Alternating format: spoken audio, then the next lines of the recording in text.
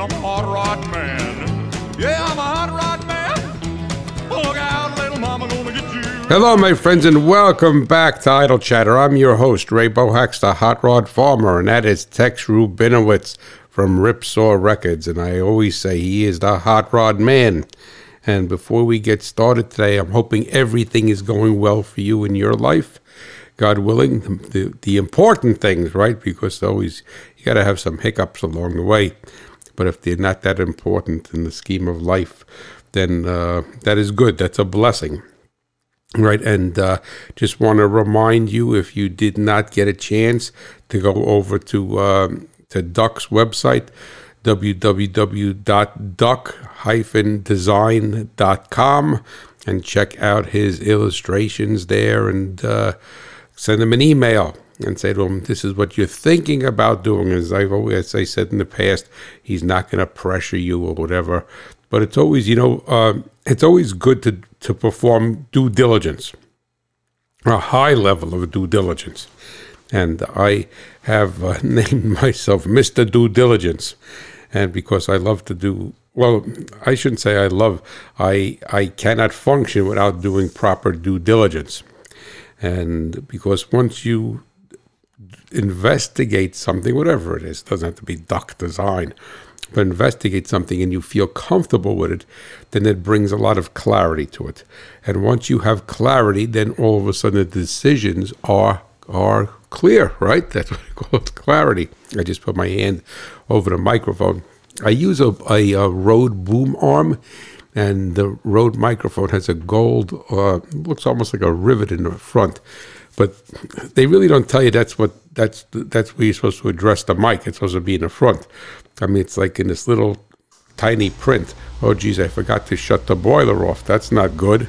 You can hear that boiler running, so I'm going to stop this and hold on for a second, and I apologize for that. Alrighty, I am back, and I didn't mess up. I'm actually getting pretty good with this pause button, if I may say so myself. Or I think actually it's probably the button is loosening up or breaking in a little bit more, and so I'm feeling more comfortable with it. But it's only 2 minutes into the show, so if I did mess that up, it's certainly not the end of the world, as my chair is creaking. And because in engineering they say if you're going to fail early, right? And not getting the whole thing 90% designed, and then find out that the crankshaft is too weak and it blows right through the block. So it's always good to fail early, not fail late, if you have to fail at all. But, our failures in life teach us more than our successes. And anybody who has any level of success in what they do, whether it's financial success or business success or in a certain field or a certain vocation, is that you learn more from your failures if you look at them and study them and don't just complain about them, right? Because everything that I have learned has been the school of hard knocks, as is so many things with you, right? So no matter what you do, when you mess it up, and then you understand why you messed it up, then that is something that you're always going to remember in your mind, all right? Always going to remember. Even if you don't remember the details, you can remember there's something special about this. I got to be careful I don't mess it up, all right? And specifically, if you fail with your own money, and your own sweat and blood, but your own money, there's no better teacher in life than to fail with your own money. And those people who have never failed with their own money will not know what I'm talking about, and will never, sadly, I shouldn't say never, most likely not have the level of education, real life education, not book education, real life education that the others who have failed with their own money have. And that is why when I used to teach my classes I used to teach the classes for Axel Digital Fuel Injection, I've told you that many times, I used to give everybody a pretest. And it was very important then that we went over the pretest, and I explained there was multiple choice, 10 questions, so it didn't go on for an hour. And I would explain why the 3 answers were wrong and the 1 answer was correct, because that is the only way you're going to learn. And if you go take a test and you say, well, this is the answer, and that's it, or at least explain why the answer that is correct and why it is. So that doesn't make sense. Well, why that is the correct answer. So you need to elaborate upon that, and that's what I try to do on my toolbox test on my website. I don't want to talk about the other three questions or three potentially wrong answers too much, because I don't want it to be too verbose, because most people, if they see it's too wordy to read, then they will not read it, which is a sad state of affairs in most instances, and we're all that way. Where oh my God, I just want to get right to the answer here. I don't want to read, Gone with the Wind. But that is what happens. So let me see what else I wanted to tell you. Not too much going on here on this end. Thank God. I guess that's good or bad, right? Depending on how you look at it. And but I know last week I told you about my chainsaw, and what I decided. Well, I'm definitely going to fix and hot rod the old one, right, the 2017.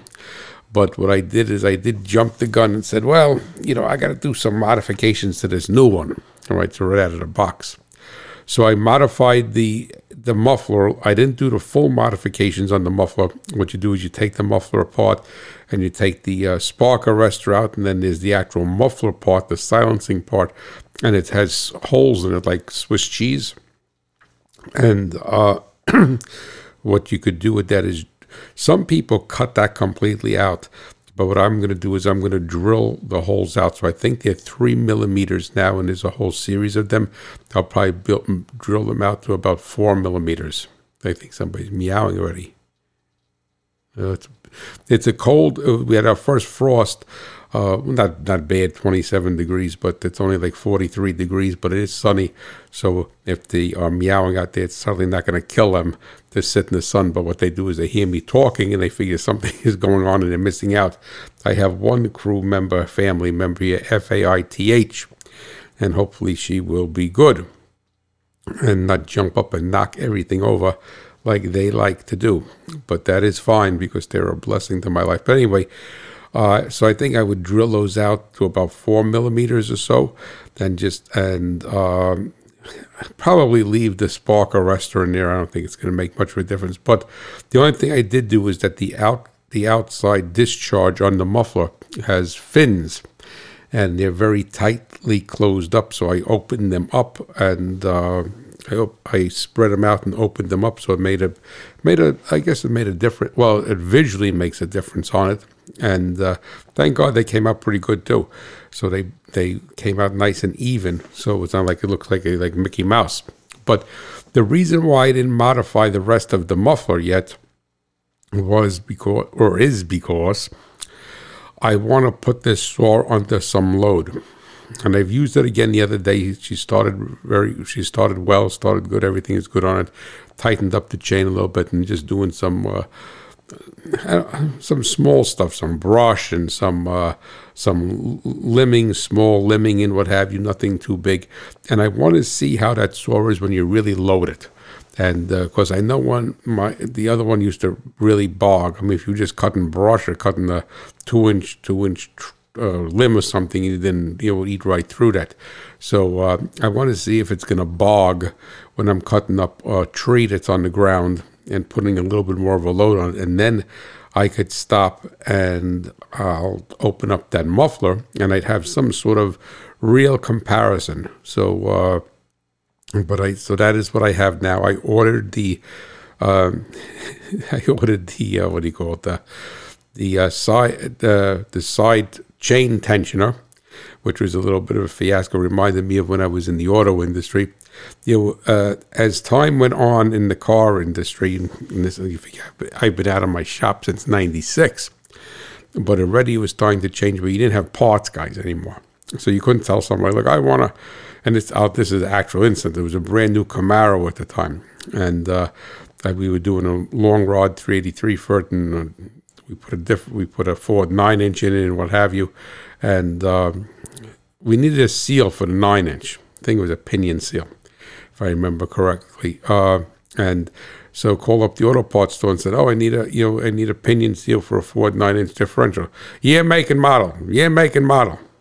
So I said, "Don't worry about the year, make, and model." I said, all those seals are the same on a Ford 9-inch. I said, this is what I need, the pinion seal coming through the front of the differential. Year, make, and model. Can't look it up without year, make, and model. All right, fine. So the guy's insisting, getting nasty. I said, okay, it was brand new at the time. I said, it's a 93 Chevrolet Camaro Z28. And he goes, okay, you should have just told me that. And he looks up and says, that doesn't have a Ford rear end in it. Yeah, so I said, no, I'm telling you that we modified the car. We're a hot rod shop. So anyway, what happened was that I had gotten the part number from steel, because I'm putting all steel parts, no Oregon bar and anything on the chainsaw. So it's all going to be steel bar, steel chain, steel, everything is steel. And then if I mess up the muffler, I'll put a steel muffler on it, but I don't think I will. But anyway, so I had the part number, but it was a couple years old for this side tensioner kit, which I think was originally from a larger steel saw, like an MS-250 or something, or whatever. I may be giving you the wrong, but anyway, it was not for that saw. So I call up, not the steel dealer I bought it at, because the steel dealer I bought it at is a John Deere dealer, and they sell the stuff on the side. And there's another dealer, which I won't use anybody's name, and they don't sell tractors, they just sell, chainsaws and lawn mowers and generators. They're more of a small engine shop than more of a, and the family's had it for quite some time. And they're more knowledgeable, or so I presumed, with steel, because it's a main line to them. It's not just like, okay, we got that on the shelf also if you want it, but we really want to sell you a $100,000 John Deere tractor. So I called them up, and I got a woman on the phone, which, no disrespect, I've dealt with women that have been wonderful. I've dealt with men that have been terrible. But I get a woman on the phone, and she was the steel chainsaw version of year, make, and model. Obviously, I don't ask you the year. So I said, I want this. They go, well, what is it for? She says to me, for the most part, and here I am complaining, is that people don't realize in business that the person who answers on the phone and deals with you on the phone is the gatekeeper of that business. If they're nasty or if they're fresh, and I don't care what kind of day you're having, because you don't care what kind of day I have. That's not in business, you cannot take whether you had a good day, bad day, whether you like the job, hate the job, love the job. You cannot convey that to the customer. You have to be cordial. You have to be friendly. You have to be engaging, right? I mean, I'm not looking to ask the guy to wish me a happy birthday or ask me when my birthday is. But anyway, so this woman says, "Well, I need a model and serial number." So I said, "You need a model and serial number?" Says, "Well," I said, "I don't have the saw in front of me." So I said, "Well, I could probably work with just a model." So I said, "All right." So I give it a model of the saw, which I know is going to be a disaster, like with the Camaro, year, make, and model with the Ford 9-inch in it. So I give it a model. So she says, "Well, you got the wrong kit." He said, "You got the wrong kit. I'll give you." So I said, "No, this is the kit I want, because I want to put a side adjuster, or side, that's probably not the proper way to say it. I want to put the chain adjuster on the side of the case instead of the front of the saw, right? And this is the kit for that. That kit's the wrong kit for that. That's the wrong kit." So she's arguing with me. She says, "I never heard of that in my life." Well, I said, it's a very common modification. The larger steel saws have it. And I never heard of that. So she says, "That's the wrong one." She says, "But I got the right one for you." I said, No, this is the one I want. So I said, "Okay, well, just please tell me if you have the one that I want." All right. What a fiasco. The one that I want, the number I gave you, just please tell me if you have that. "Well, if I have it and you buy it the wrong one, I'm not taking it back if you open the package." I said, "No, you're not going to get it back." All right, you're not going to get it back. So she says, "All right, hold on." And then she comes back, "I have one, but it's the wrong one." So she says, "I got put on the side for you." I said, "That's all right." I said, that's all right, don't worry about it. I said, I don't know when I'm going to get there. So they wanted $34 for it. And I always like to support a small business. I always like to support a local business, right? Because that's what it's all about. Because you have the service, you have everything, well, supposedly the service. But, usually when I bought something through the mail, and I know a lot of people do that today, is that I've had a couple instances where it really burned. I bought the for the Ranger from Rock Auto. That was a nightmare. But anyway, so she wanted $34 for what she's claiming on a stack of Bibles is the wrong adjuster from my source. So to give her to give her credit, because I wouldn't have to be fair, is that she is correct. That is not the right part number for that particular saw that I have. But the way Steel made it is you could convert it by changing it. So it's like saying, well, you're changing this type of oil filter. You're putting a higher capacity oil filter. Yes, that's not the one that came in, but Steel already has the case drilled for you to put this one in. All right, so I understand that she's correct. But anyway, she wanted $35 plus tax for the adjuster. And then I got it through the mail, or ordered it, didn't come yet, for $14.90 plus tax. And it's supposed to be a steel part, they claim it's a steel part, steel bag, steel part. So we will see. And then I'm going to get I'm going to go down to a 14-inch bar with a 50-link chain, which is the same ratio. It's a 3/8 chain. And it's going to be an 050 bar, 14 inches, and I'll get a steel bar and a steel chain for it, and then I could start to play around, and I'll put it on some load, then see if I have to open up that muffler, and then that will be the end of the new one, and then we'll do the same stuff and maybe go inside the motor and the carburetor, what have you, on the old one. All right, so I don't want to do too much I don't want to go inside the motor on the new one for two reasons. Number one is that I want to see how it runs now. Otherwise, I have no fair comparison, right? And then I also, within the car hobby community there's an old saying, an old adage: you don't hot rod the car that you need to go to work in, right? So that's why. So I bought this saw. It's not a big investment. I bought this saw so I could cut stuff on the farm and clean out some shrubs and get some trees down out of the field. So the stuff that I'm doing is very minimal as far as it's concerned. You're not changing the timing on the engine. You're not playing with the carburetor, all right, and doing all that. So this is the saw I need to go to work in, all right, and then. The other one, if I mess it up or something happens, so it's not the end of the world, right? But so just keep that in mind, and keep that in mind, you guys, with your diesel pickup truck. So you don't put a killer tune, and you start to roll call with the truck that you need to go to work in or make a living with on your farm. All right. You have another one that you do that to, that when you break it, because when you hot rod stuff. And that was when I had my shop. I had, for the most part, I had excellent customers and I had terrible customers. There seems to be there was nothing in between. And the ones that were excellent customers it was not their first rodeo. All right, so I'm going to move this mic because it's driving me crazy. It's a little bit cockeyed. It's not their first rodeo. The guys that had the first rodeo. What a night. Could be wonderful, nice people, but what a nightmare. They couldn't understand why the part doesn't fit. They couldn't understand why they read in the magazine it's supposed to make 100 more horsepower. They only made 20 more horsepower.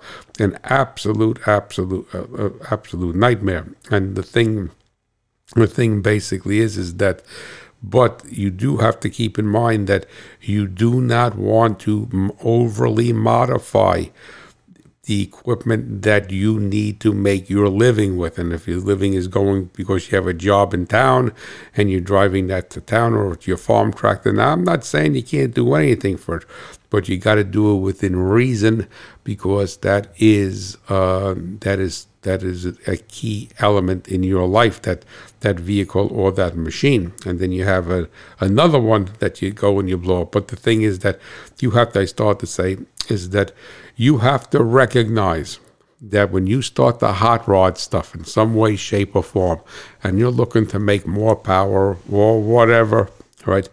that you have to get into that game knowing that something is going to break. And if you do not have the tolerance for something breaking, all right, then that is not the hobby for you. All right? It is not the hobby for you. Forget about it.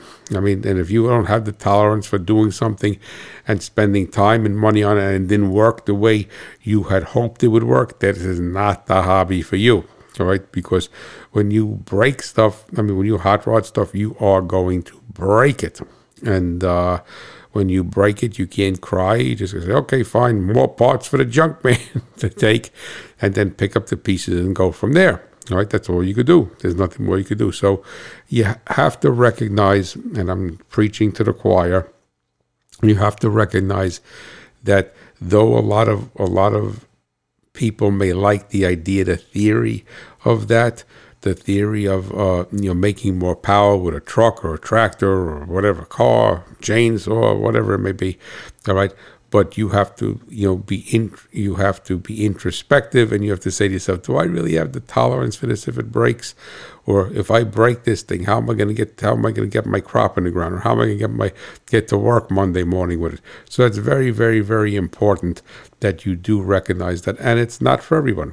You may love it, you may like it, and just like saying, well, you might like to go fishing, but you don't want to own a boat. So the thing is that it's not for everyone. So that is what the story is here. But always just remember, it's year, make, and model. And if you really want to throw people for a loop, be a hot rod shop, because they'll go nuts on you. And so that is that. By the time this show drops, right, which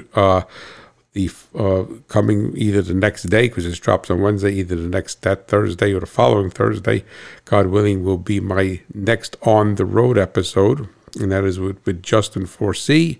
So when that drops, and hopefully God willing it is going to be right the day after this, because I am going to be recording with him, God willing, on November 4th, and that is going to be down at Bob Ida's shop in southern New Jersey.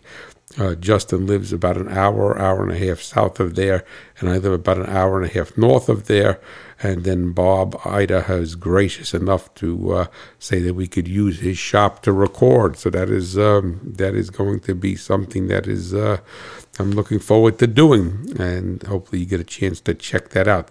But Sue Moore, my art director, texted me the other day. Well, probably almost a week ago now, and Sue lives down in Georgia with her husband Vic, and they actually, believe it or not, I may have told you this before, the house that they live in belonged to the wrestler / car guy. He does does a TV show now, Bill Goldberg. So if you look him up on the internet, he's a big Mopar collector and car collector.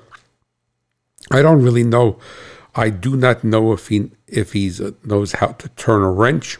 All right, but he was a very very accomplished wrestler, and before that, from what I understand, that he was in the NFL. So I think he got hurt in the NFL, and then he went to become a wrestler. He's a pretty big guy, and then he but always had a passion for cars. I did reach out to him to want to get him on the podcast, the On the Road podcast, and never did hear back from him. You have to go through like a PR person or what have you. So sometimes when you reach out to these quasi celebrities, that they don't, the PR, they never see the request. It's like in the corporate world, they never see the request because the PR person makes a decision for them, which is really not correct. All right, and I'm not taking any offense to it, but the thing is really not correct, because if you're a true public relations person, you should run it past your client and say, look, this yo-yo from Cat Swamp Road wants to put you on a podcast, and you want me to pursue it? Do you want me to find out? And you don't make the decision for your client. All right, you let the client make the decision, and you do the groundwork to get it set up. And I have to say that was honestly, I reached out to more than a year ago now, Matt Hagan, who was a former NHRA funny car driver, And you can look him up and is on the road with him. And somehow I get an email to him, and then I don't know whether he listens to the show or not. I'm not going to bear false witness, but he may listen to the show or listen to the show inconsistently. Or I don't know, maybe he listens every week. I have no idea, because I did reach out to him directly, and I was able to somehow get a contact email through his farm. And then a day or two later, his public relations person reached out to me. So in other words, he gave it to the PR person to handle it. And then they said, yes, that Matt definitely wants to be on your show. So that was handled properly. But anyway, but to get back to Vic and Sue, so they actually bought Goldberg's house down in Georgia.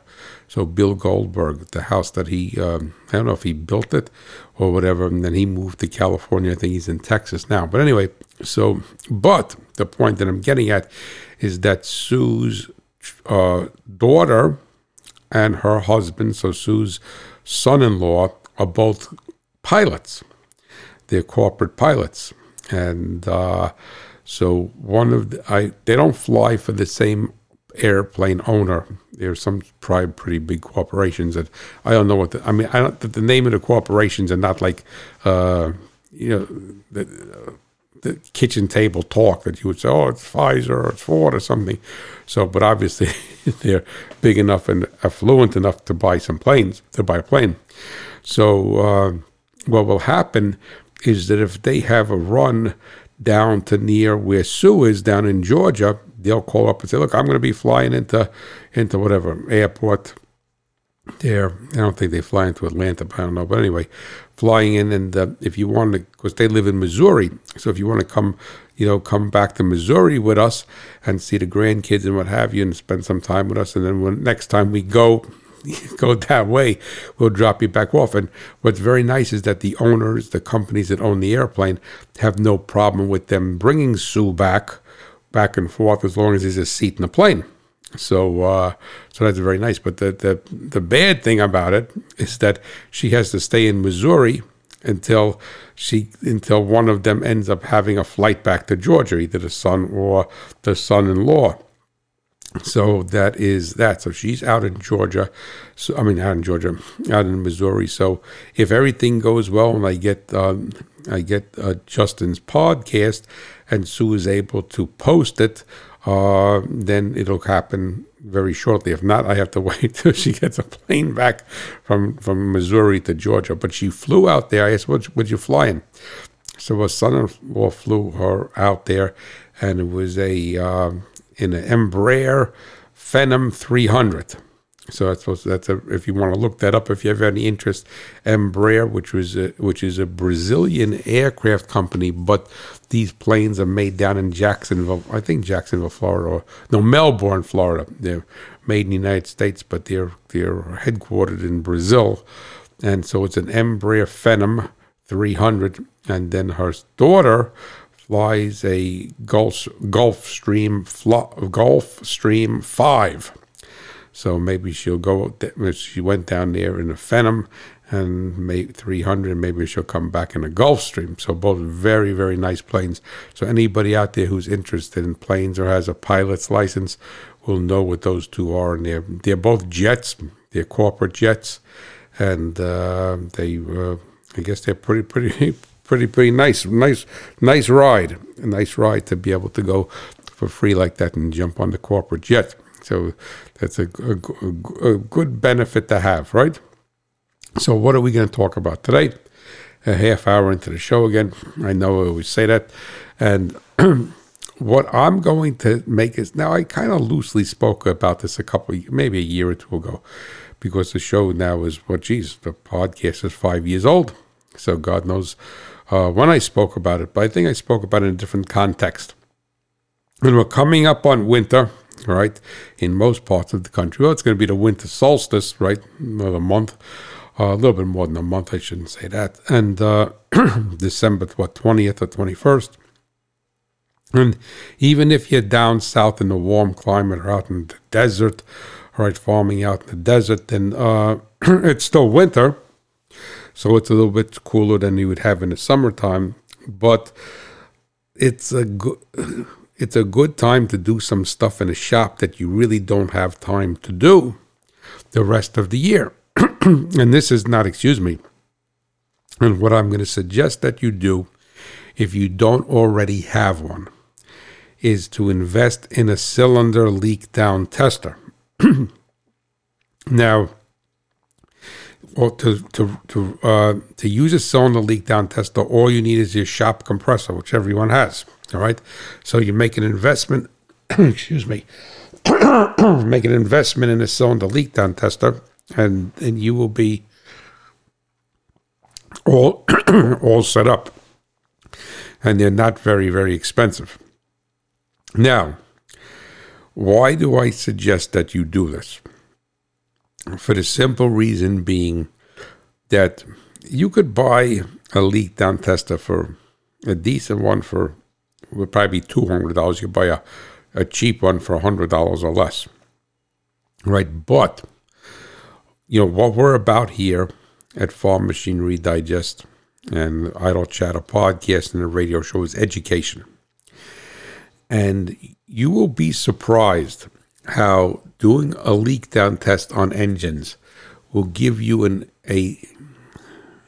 introspective look. I'm going to use that word again, not on yourself, but a better understanding of ring seal, valve seal, crankcase seal, everything that you would not get without doing it.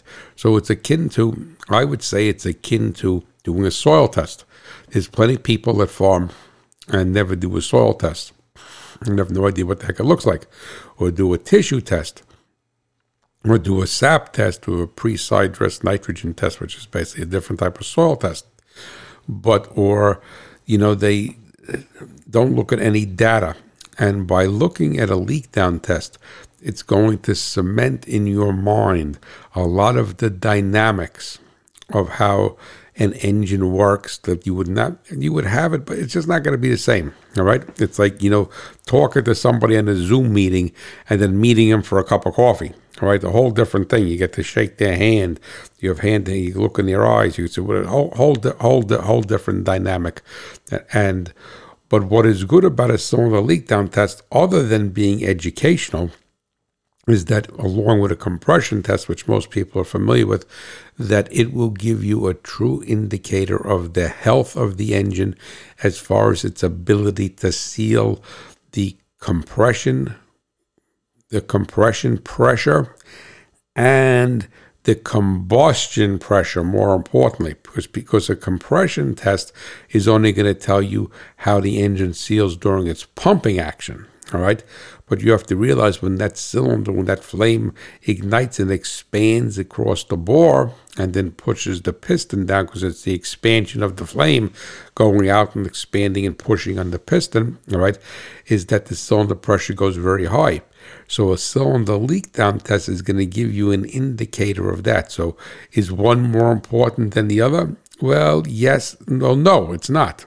All right. So it's not more important than the other. It's a different type of test, because the compression test, like as I said, is the pumping action of the piston, but the cylinder leak down test is if it's able to hold that cylinder pressure, if it's able to hold the combustion pressure, not just the compression pressure, which is not the compression ratio, the pressure. All right, so of the pressure that's created in the cylinder as the piston sweeps towards top dead center. And a lot of people in previous, I'll say years, for lack of a better term, the compression test was something that most auto mechanics were aware of and may have actually done. All right, but the cylinder leak down test years back was more the domain of a race engine builder, because what you'd want to do is you would want to make sure that your engine has good cylinder sealing, and you would also monitor your cylinder sealing. You'd monitor the cylinder sealing more than you would the compression, the cranking compression of the engine. So you'd leak the motor down.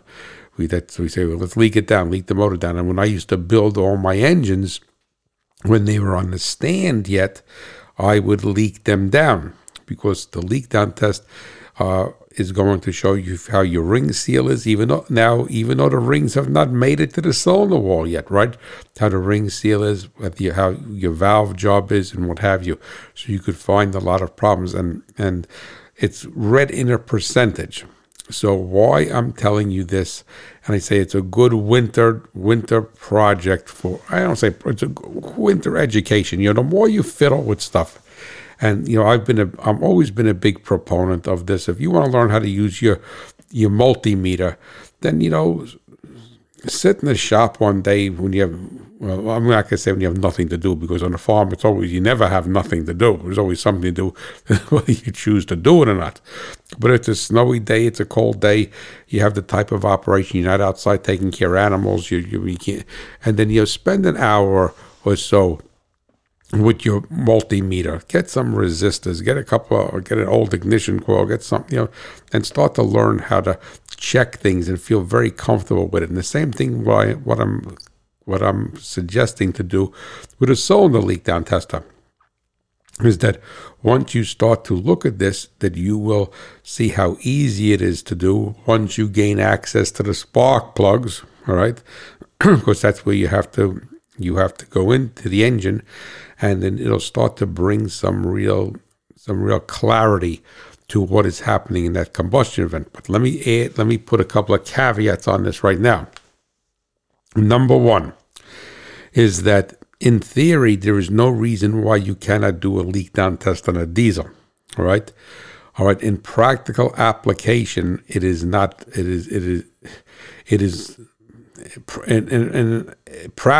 practical for you to do it, because you don't have any access to the cylinder. You have to go in through the injector or through the nozzle. All right, the bore is very, very big. It's not easy to turn that engine over. So what would happen is that is a diesel engine, are you able to do a leak down test on it? Yes, you are, but it's not practical. So most people with a diesel engine will determine their ring seal by doing a blow-by test, which we're not going to discuss today. All right, but do a blow-by test and read in CFM with a blow-by meter how much blow-by is coming in. Then that's a backdoor approach of the leak down test. But the only thing is, whereas the blow-by test doesn't honestly tell you whether, because the engine is running, whether you have any leakage from the valves. It's only going to tell you what the blow-by is past the piston rings in the cylinder wall, whereas a leak down test will tell you what the blow-by is past the ring package, and what the valve seal is on both the intake and the exhaust.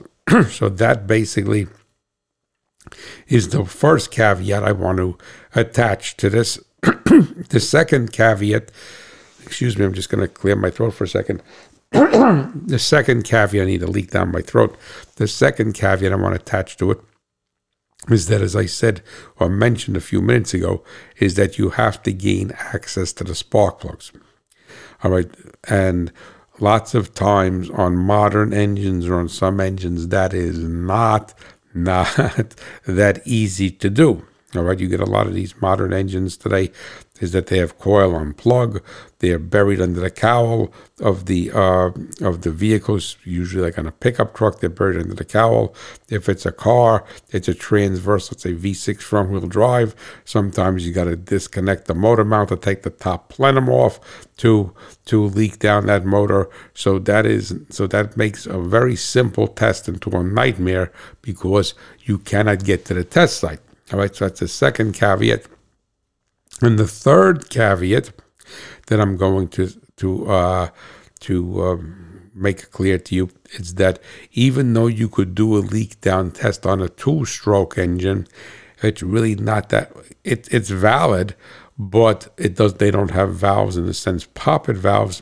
But you also have to check all of the seals, and you usually have to close up the intake and exhaust. So what we're going to be emphasizing today is a leak down test on a 4-stroke, what we would call spark ignition gasoline engine. All right, so that is what we're going to be emphasizing. And because of the complexity on some more modern engines, is that your best learning tool would be to have, if you have an older tractor, older pickup truck, older car, you have an irrigation pump, what have you, and use it. Now, you could do this on a on a 4-stroke gasoline engine, let's say like a lawn mower or a lawn tractor, what have you. But the only thing is, since you're introducing 100 pounds of air pressure, which we're going to discuss in a minute, is that you have to be able to block that flywheel somehow and lock that up. Otherwise, that engine is just going to spin. So if you have like a lawnmower, you don't want the air pressure turning it, so you have to lock that up. So then again, that is a little bit more of a step than you would do with an automotive style or gasoline tractor engine. But the dynamics of what is happening inside the cylinder is 100% the same. So in essence, for the most part, let me give you a quick overview of the leak down test. A basic leak down test will have you put the piston at top dead center for the cylinder that you're checking. Obviously, you're going to have the spark plug removed. You're going to put the piston at top dead center, and you're going to have your leak down tester. Now, there are different types of leak down testers, meaning are they 1 gauge or 2 gauge? All right. If it's a 1 gauge, regardless of what they are, you have to zero the gauges and follow them and the instructions for that particular tool. All right. Then what you're going to do is you're going to have the piston on top dead center, and historically, it usually is best just before the piston dwells on top dead center, but it's not imperative for that to happen. And the spark plug is going to be out, and what you're going to do is you're going to take the leak down tester adapter, you're going to thread it, which is O-ringed, you're going to thread that into the spark plug hole on the cylinder head, and then you're going to connect 100 pounds of shop air to the leak down tester. And then you're going to connect the other end of the tester to the cylinder, right, to the hose that you have threaded from the leak down tester into the bore. And on the gauge, whether it's a 1 gauge or 2 gauge, it's irrelevant. All right, like I said, follow the instructions for that. All right, I had both. I had a 1 gauge and 2 gauge. I had a snap-on 1 gauge. I actually liked it better. But anyway, and you're going to read the percentage of leakage in the cylinder. So it's off from 100 pounds of pressure being put into the engine. If you're doing a smaller engine, let's say like a lawnmower engine or something, and it can't hold 100, even if you're blocking the flywheel. But the thing is that it's really not a good application. It's a valid test. But it's probably not the best engine for you to learn on because of all the ancillaries of you blocking stuff and trying to stop either the lawnmower blade from turning or the snowblower from turning over or what have you. But it just is a valid test. It just is a little bit more to make it happen, to hold the crankshaft in place. So you're going to do this, and that's your basic leak down test. So you're going to put 100 pounds of air in. The piston's going to be at top dead center, and then you're going to read your gauge. Now, the thing is that depending upon who you talk to and what level of cylinder seal that you're trying to pursue. Now, when we build drag race engines, we wanted, with a fresh engine, it hasn't been run yet, the rings haven't been seated, all right, sealed up against the bore. We wanted no more than 2 to 5% leak downs, preferably around 2%, all right. Once you ran it and you sealed it up and did a couple of dyno pulls on, sealed it up. If you were at 5, you want to be at 2, 1.5, 2. If you were 2, you want to be no more. You want to be a little bit below that, or you want to be right at that particular value.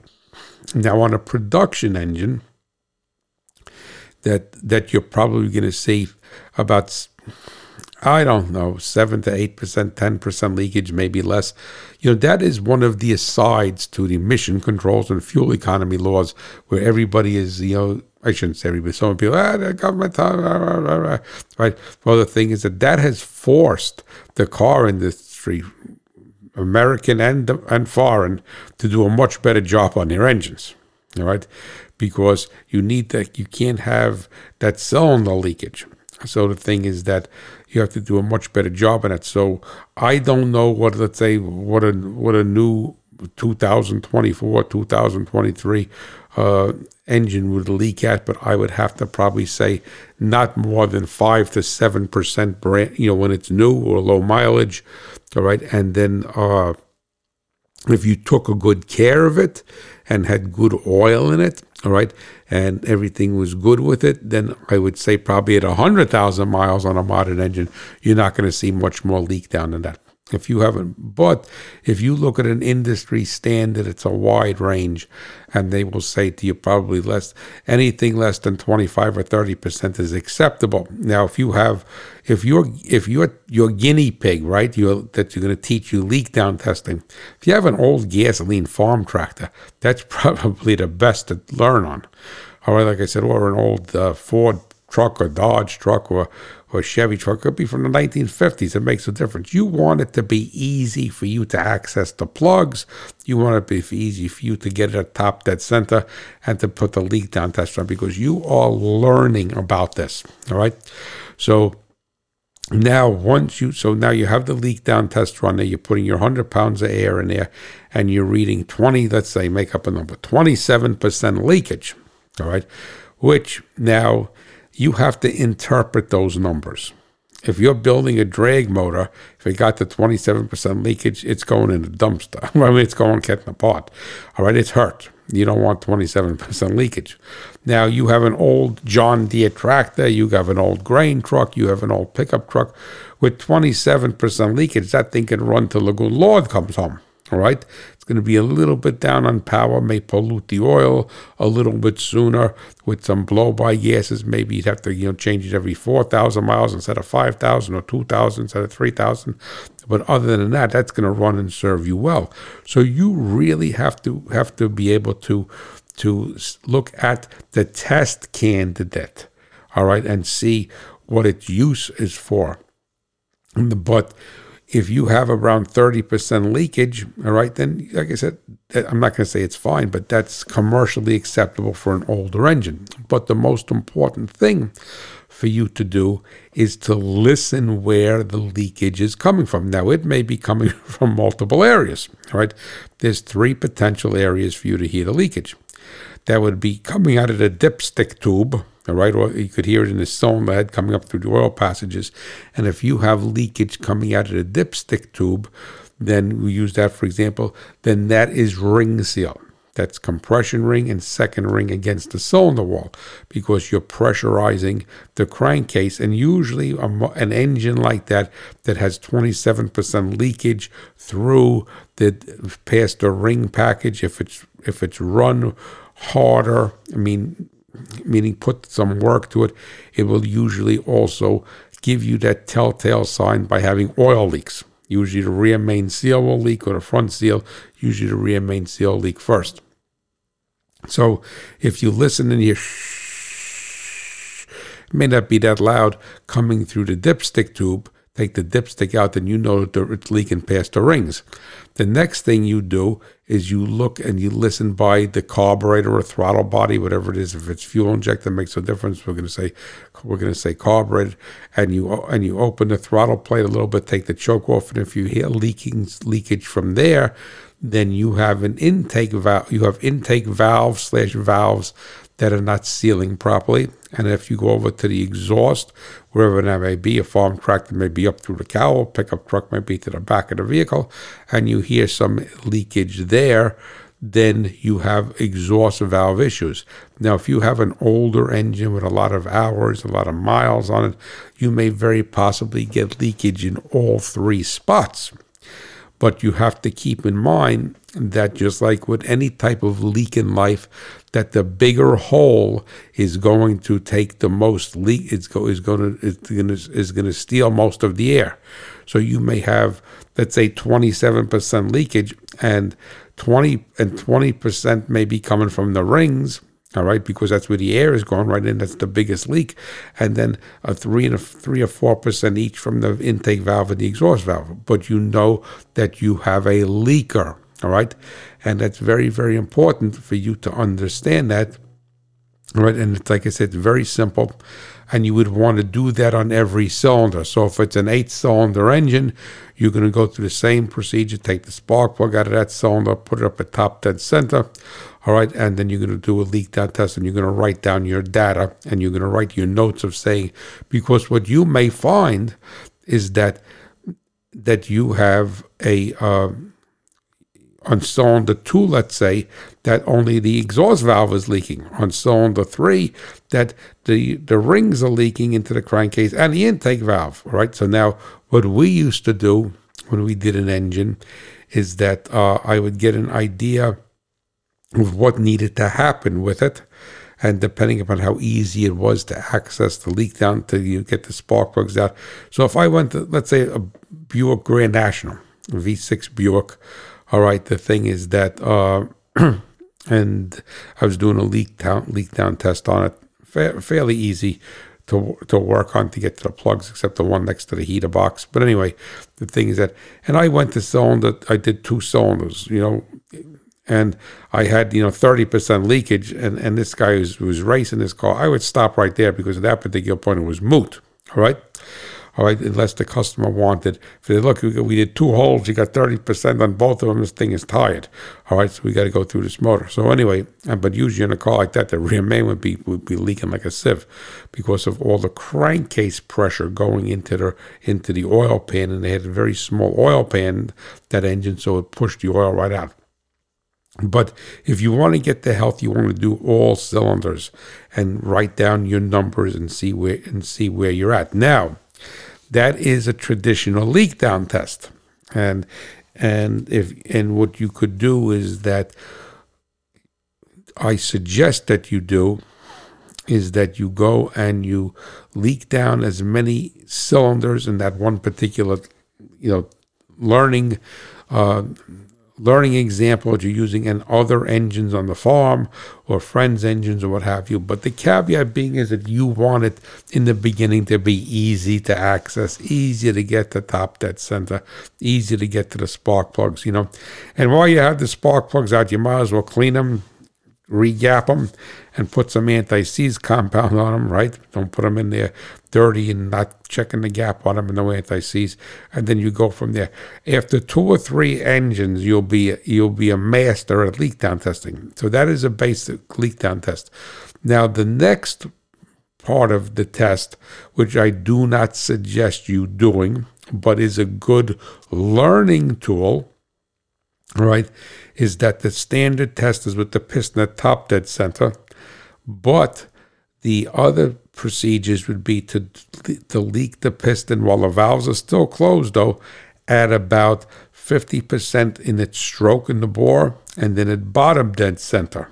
Because you have to remember that the valves are closed, all right, during that time. But if you go too far, then in the bottom dead center, the exhaust valve is going to start to open, all right, which is called blowdown. But why would you want to do that?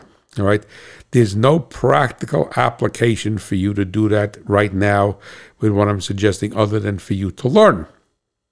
Right? Because what it will do is it will show you a taper in the bore.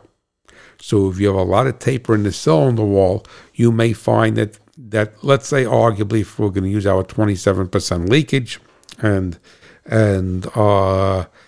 that you get nothing coming out of the valve. So it's all ring package.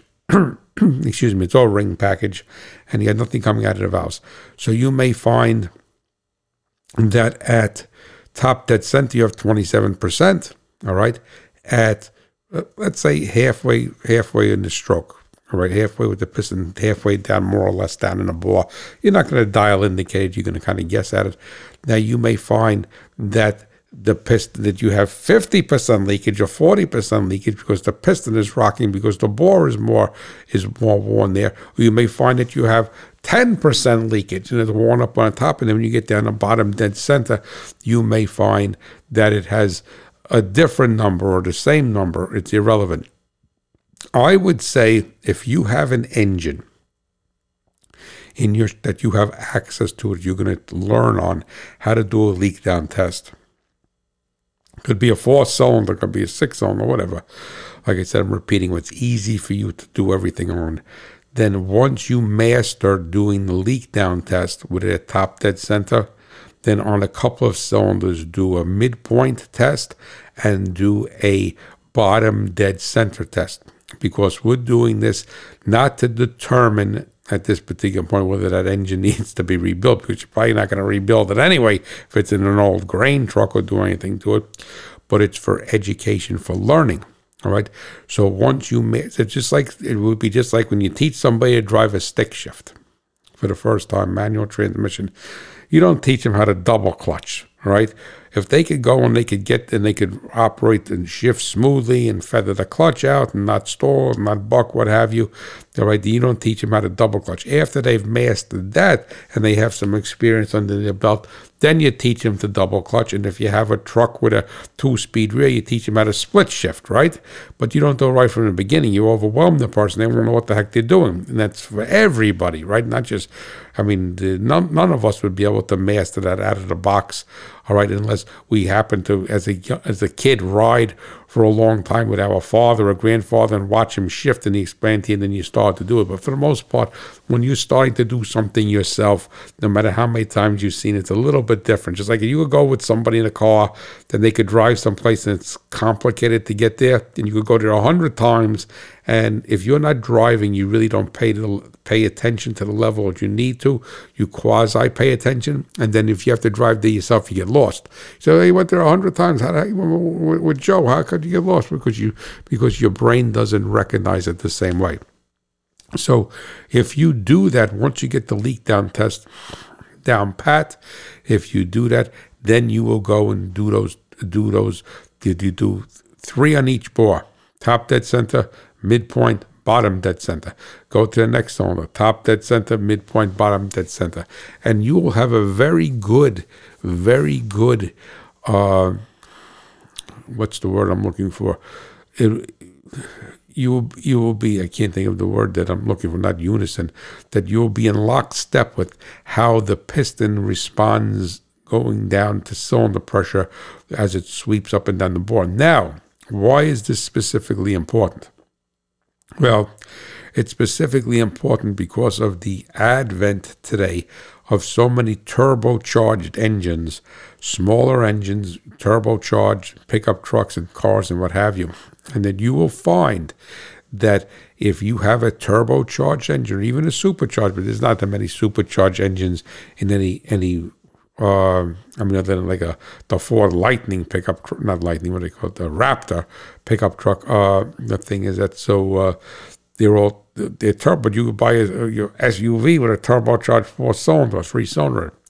Is that if you're starting to get a lot of turbo lag, where it ends up building boost, but takes longer to build boost. And this is the same thing as with a diesel, all right?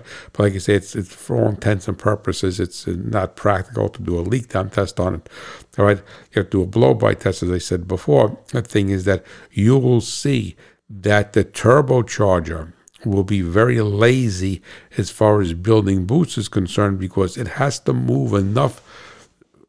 Think of it this way: you have an air tank, all right? You have an air tank, and you're going to put, when you have 100 pounds of air in the air tank, and you're going to fill up a tire. Well, what happens is that when the differential is very large, right? You have 100 pounds and the tire has 20 pounds in it, the air goes into the tire very quickly. As it starts to normalize, as it starts to equalize between what the air that's in the tire and the air, the pressure that is in the tank that you're filling the tire with, right? Then the air slows down at one particular point. If it's 45 pounds in the tire and 45 pounds in the tank, and then it becomes static, nothing moves, right? Because it reached equilibrium was the word that I'm looking for.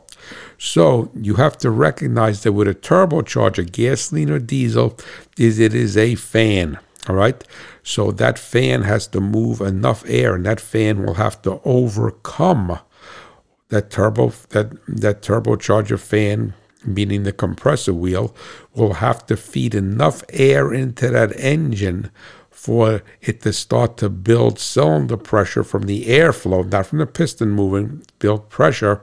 All right, so it has to feed more air than is leaking out. because if it'd be like a tire, right?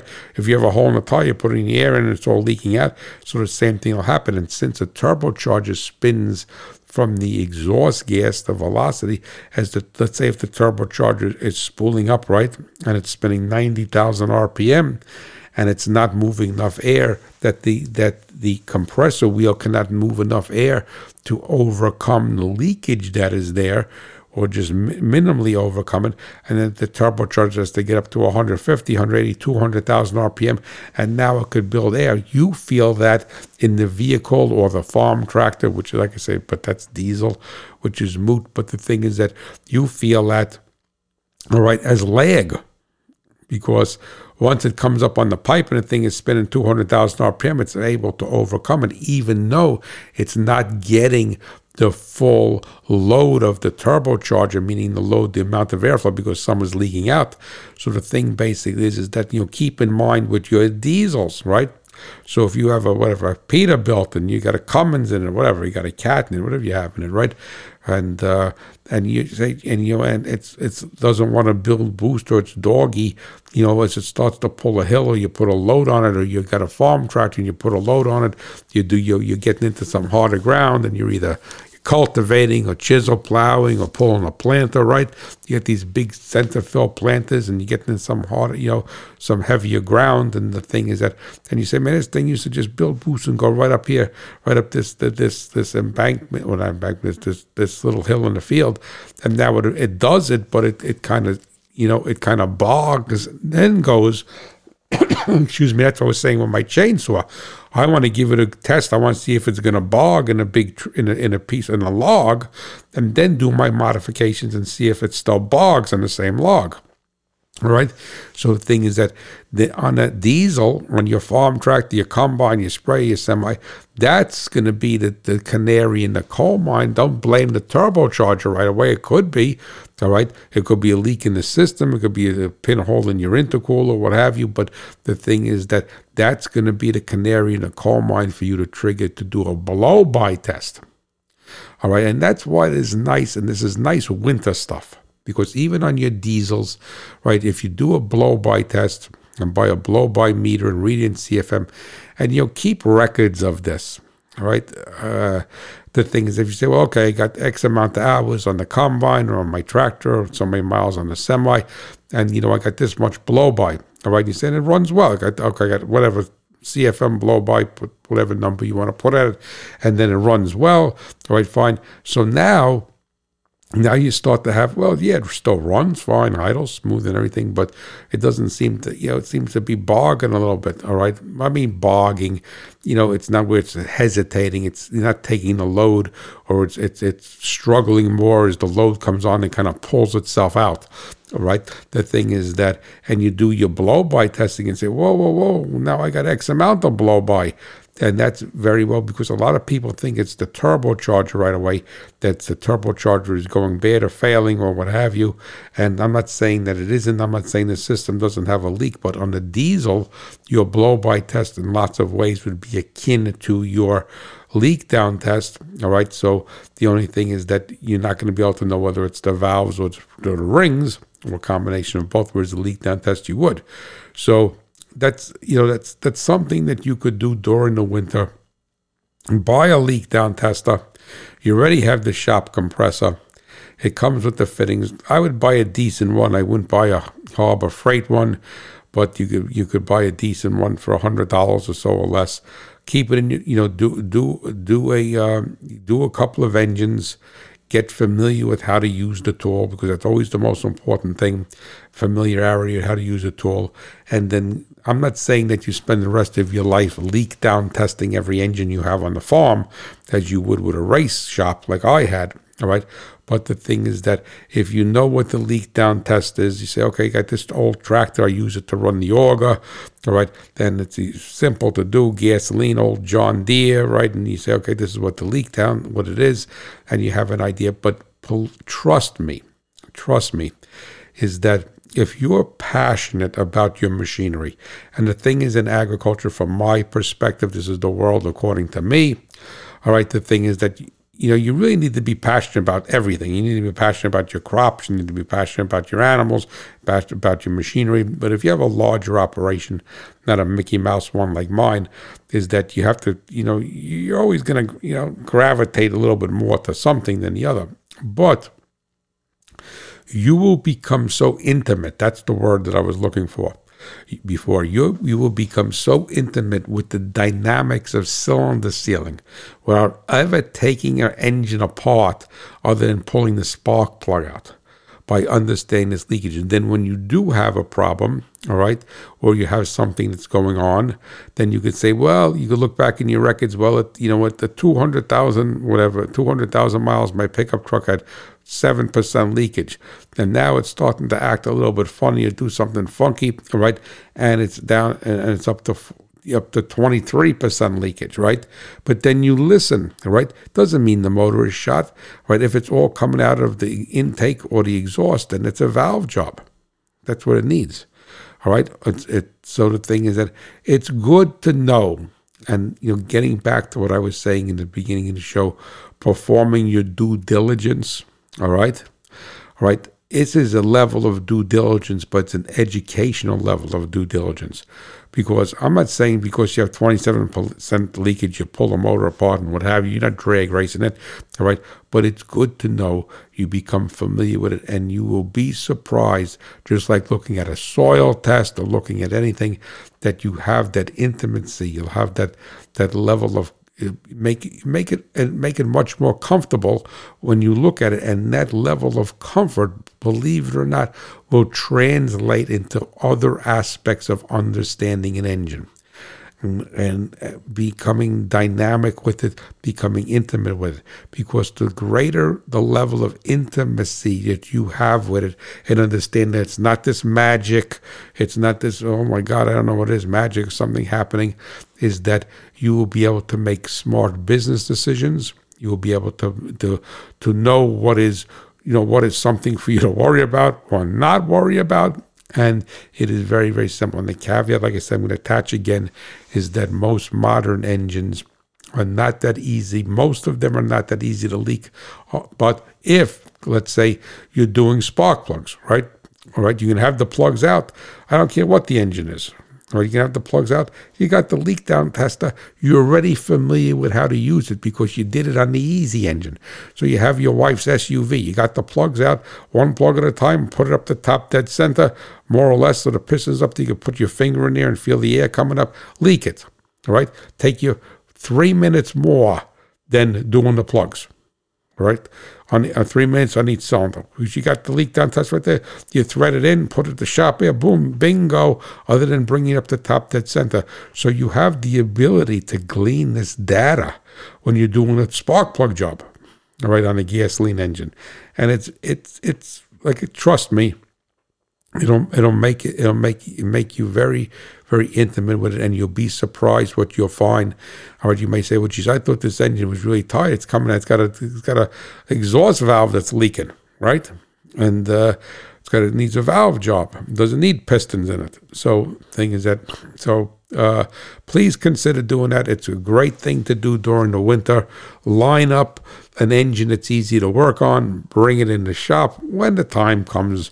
All right, buy your leak down tester ahead of time, play with it, all right, and you'll be from there. And it's not a tool you're going to use every day, but it's a tool that will give you a wonderful, wonderful education. So I want to thank you so much for listening, and I want you to know that the Hot Rod Farmer is pulling for you, the American farmer and rancher, and my beloved America. Have a blessed day, and God willing, I'll catch you next week. Bye-bye.